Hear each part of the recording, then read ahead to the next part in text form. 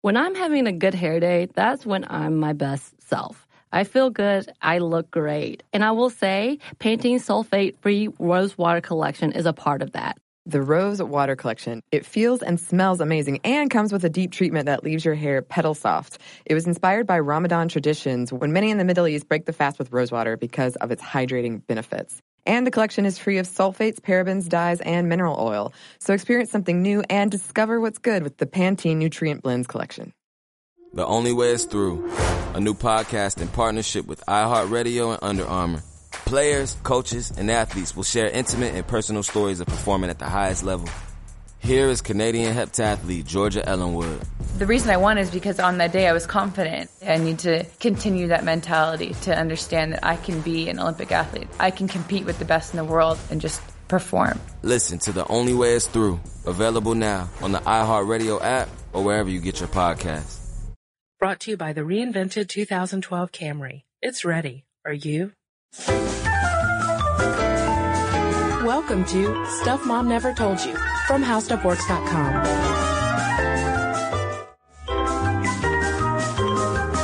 Hello and welcome to the podcast. I'm Caroline. And I'm Kristen. Kristen, I have a couple questions for you. Oh, okay.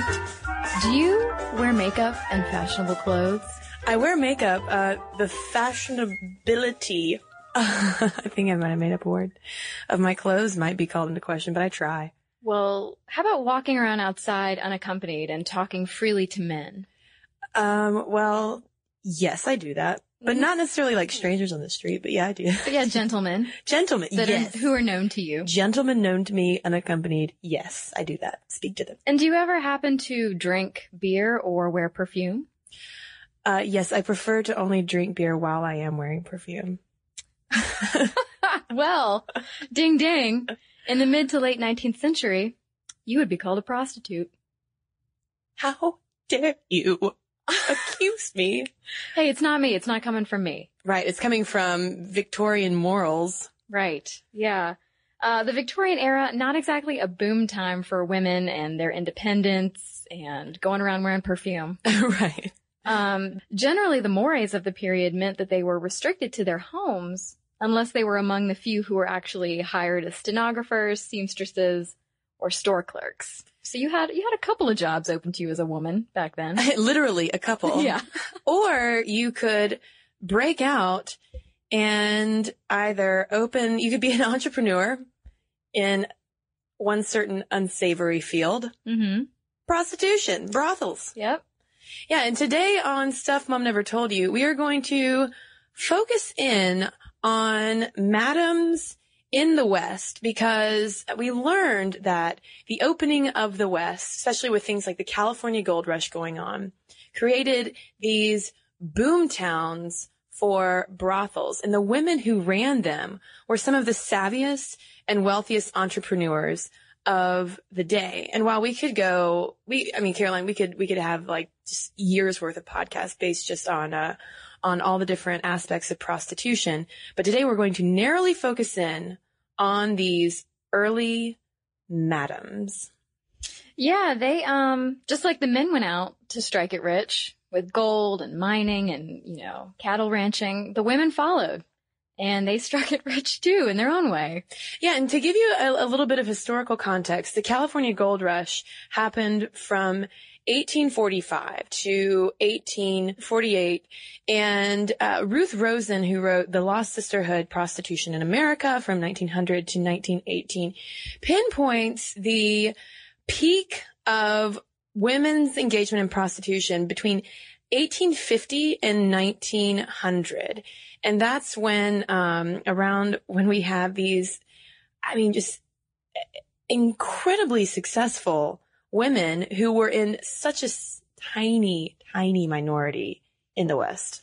Right. They really took advantage of supply and demand. Yes. Because according to Thaddeus Russell, who wrote A Renegade History of the United States, California in particular, the non-Native American population out there in 1850 was 93% male. Women typically in this time made up only about, 1 out of every 50 people who showed up in the West. Yeah, and there was a study that came out actually in the 1860s that characterized women who open up brothels in the West as professional women intent on economic success. And I mean, if you think about how much money they were making compared to things like being a stenographer or a seamstress, which would pay about $6 a week, that was totally right. Because, let's see, the average prostitute, we're not even talking about the madam, the average prostitute in Helena, Montana, made about $230 a month.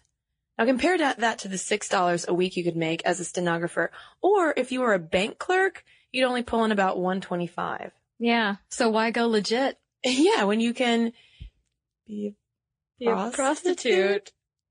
Well, they didn't have many options, to be fair. This is true, yeah. Going back to the Lost Sisterhood, Prostitution in America, Ruth Rosen says that prostitution probably reaches its greatest heights during the second wave of industrialization, when heavy industry excludes women from participation in the labor force. And at the same time, under Victorian moral codes, women, even if they might have been a part of a wealthier household, they didn't have any control over their own finances. Yeah, so out there in the Wild West, there were a couple more options to make money and be independent. Yes. People like Diamond Jessie Heyman were pretty successful. She opened a 3-story brothel in San Francisco and was able to provide her workers with wardrobes worth $6,000. They had 12 pairs of shoes, evening gowns, all sorts of lacy negligees that she could afford to give them. But she didn't just stop there. She actually earned enough to buy several parcels of land throughout the city. Yeah, we see this a lot, actually, with the more successful madams in the West, where they would amass these fortunes and they would reinvest them back into the land. For instance, we have Lou Graham, who became one of the largest landholders in the Pacific Northwest by investing in the stock market and real estate. And this former madam even contributed to Seattle's public school system. And similarly, we have Jenny Rogers, the queen of the Colorado underworld, who owns several brothels in Denver and also bought up large parcels of land and bought shares of an irrigation and reservoir project that paid off big time. Yeah, another queen of the underworld is Anna Wilson, who was the queen of the Omaha underworld. And she ended up, when she died, she bequeathed her giant mansion to the city, and it became Omaha's first emergency hospital. What do you know? I know. And I think that one quote that really gets at the heart of this entrepreneurial spirit, as questionable as it might seem, since these were madams, comes from Maddie Silks, who was a prostitute who worked her way up to owning 3 brothels. And she said, "I went into the sporting life for business reasons and for no other. It was a way for a woman in those days to make money, and I made it. I considered myself then, and I do now, a businesswoman." Yeah, and that was the goal. I mean, these women who came, a lot of them came from impoverished backgrounds. And so when they saw an opportunity, they took it. A lot of them weren't getting into this business because they liked what they did so much. Right. It was more about, well, I can make so much more money to support my family.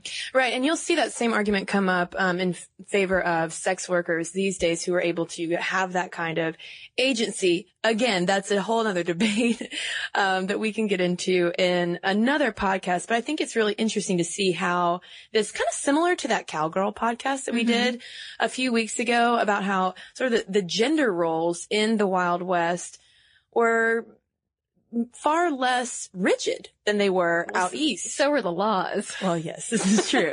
This is very true. But let's talk a little bit about a couple of black madams who also were renegades in their own right. Right, yeah. They were able to use their money that they earned to gain freedom.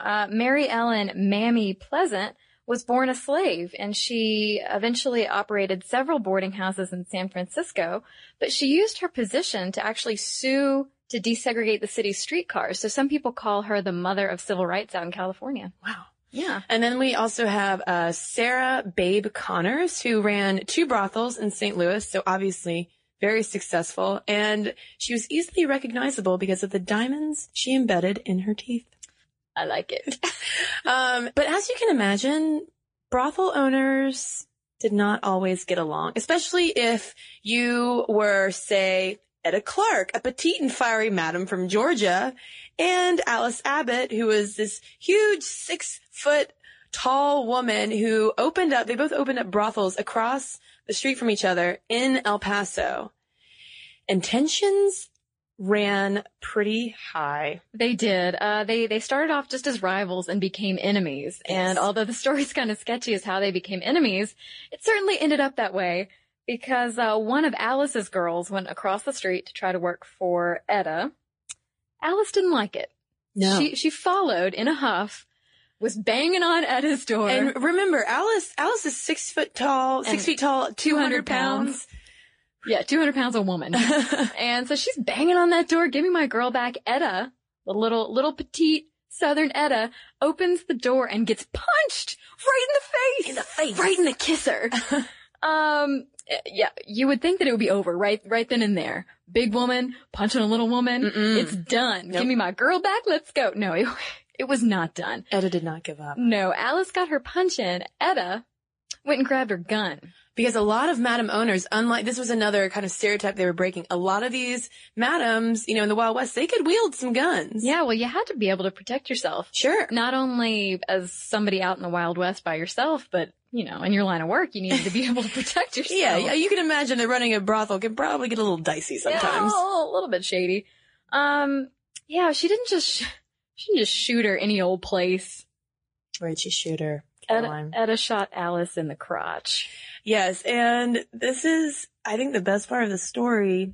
This became known as, and we're not lying to you, this became known as the pubic arch shooting. Named for the region in which she was shot. Yes, but the El Paso newspaper, in a copy edit, wrote it up as the public arch shooting.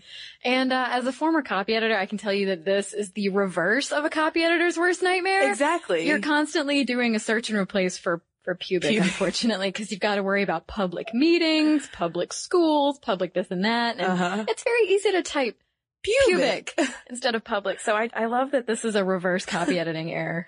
But I think the two queens of the brothels at the time would be the Everly Sisters in Chicago. I mean, these ladies knew how to run a brothel. Yeah, they were sort of the queens of Chicago, and they were determined to rise to that rank, too.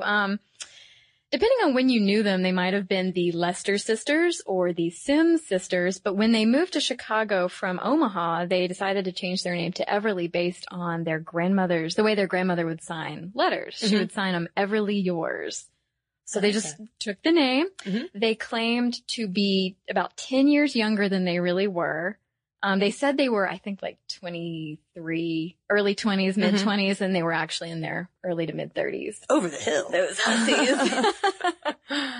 Yeah, and if this might sound familiar if you've ever read Sin in the Second City by Karen Abbott, which Great is all book. about their empire that they built. I mean, just may I read you the menu from a typical meal Please at do. the Everly House?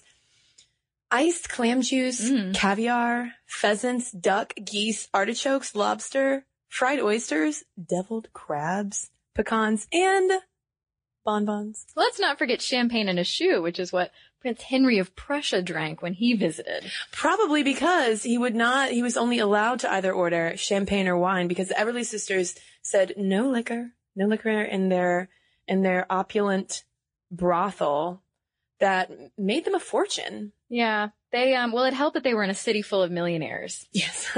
They, kind of how they got their start in Chicago, they bought a former brothel, a huge mansion in Chicago in the Levee District, which is the vice den of Chicago. They bought a former brothel, took a look at all the current residents, pretty haggard, a little hardened.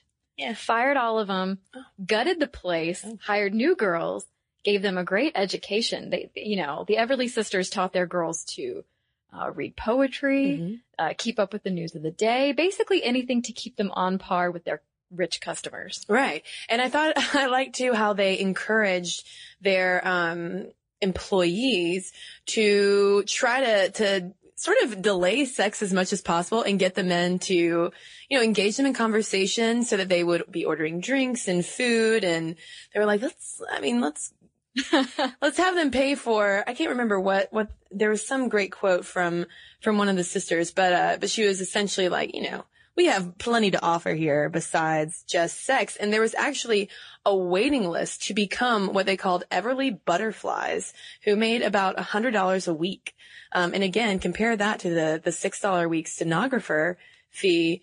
That's not too bad. And in addition, they offered their employees free health care. They had a doctor who would come and regularly check up on them, clothing allowances, things like that. But the Everly Club in Chicago did come to an end. It was shut down in 1911, which is not all that surprising because a year before, in 1910, the U.S. government passed the Mann Act, or the White Slave Traffic Act, as it's also known, which basically shut down a lot of brothels, and the newfound FBI shifted a lot of its attention to these prostitution rings to shut down all these vice operations. Right. There was a big panic over white slavery that girls were being, girls fresh off the farm. Mm-hmm. They just stepped off the train and they were being snatched by these shady characters and, taken and forcibly raped and sold into basically slavery. And many of them were. I mean, we've been going on and on about these,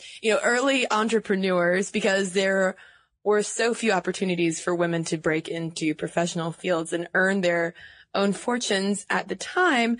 It's worth noting that the reason why these women that we've been talking about were so successful because they were using good business practices in terms of treating their employees well mm-hmm. and providing meals, providing health care, the same types of benefits that we look for in our jobs right, today. Making sure that their employees were taken care of, basically, and that their customers were not going to suffer as a result of anything they did. Whereas if you were a prostitute on the street, you would turn a trick for a quarter. A far cry from the $100 a week that you might get if you were working at the Everly Club.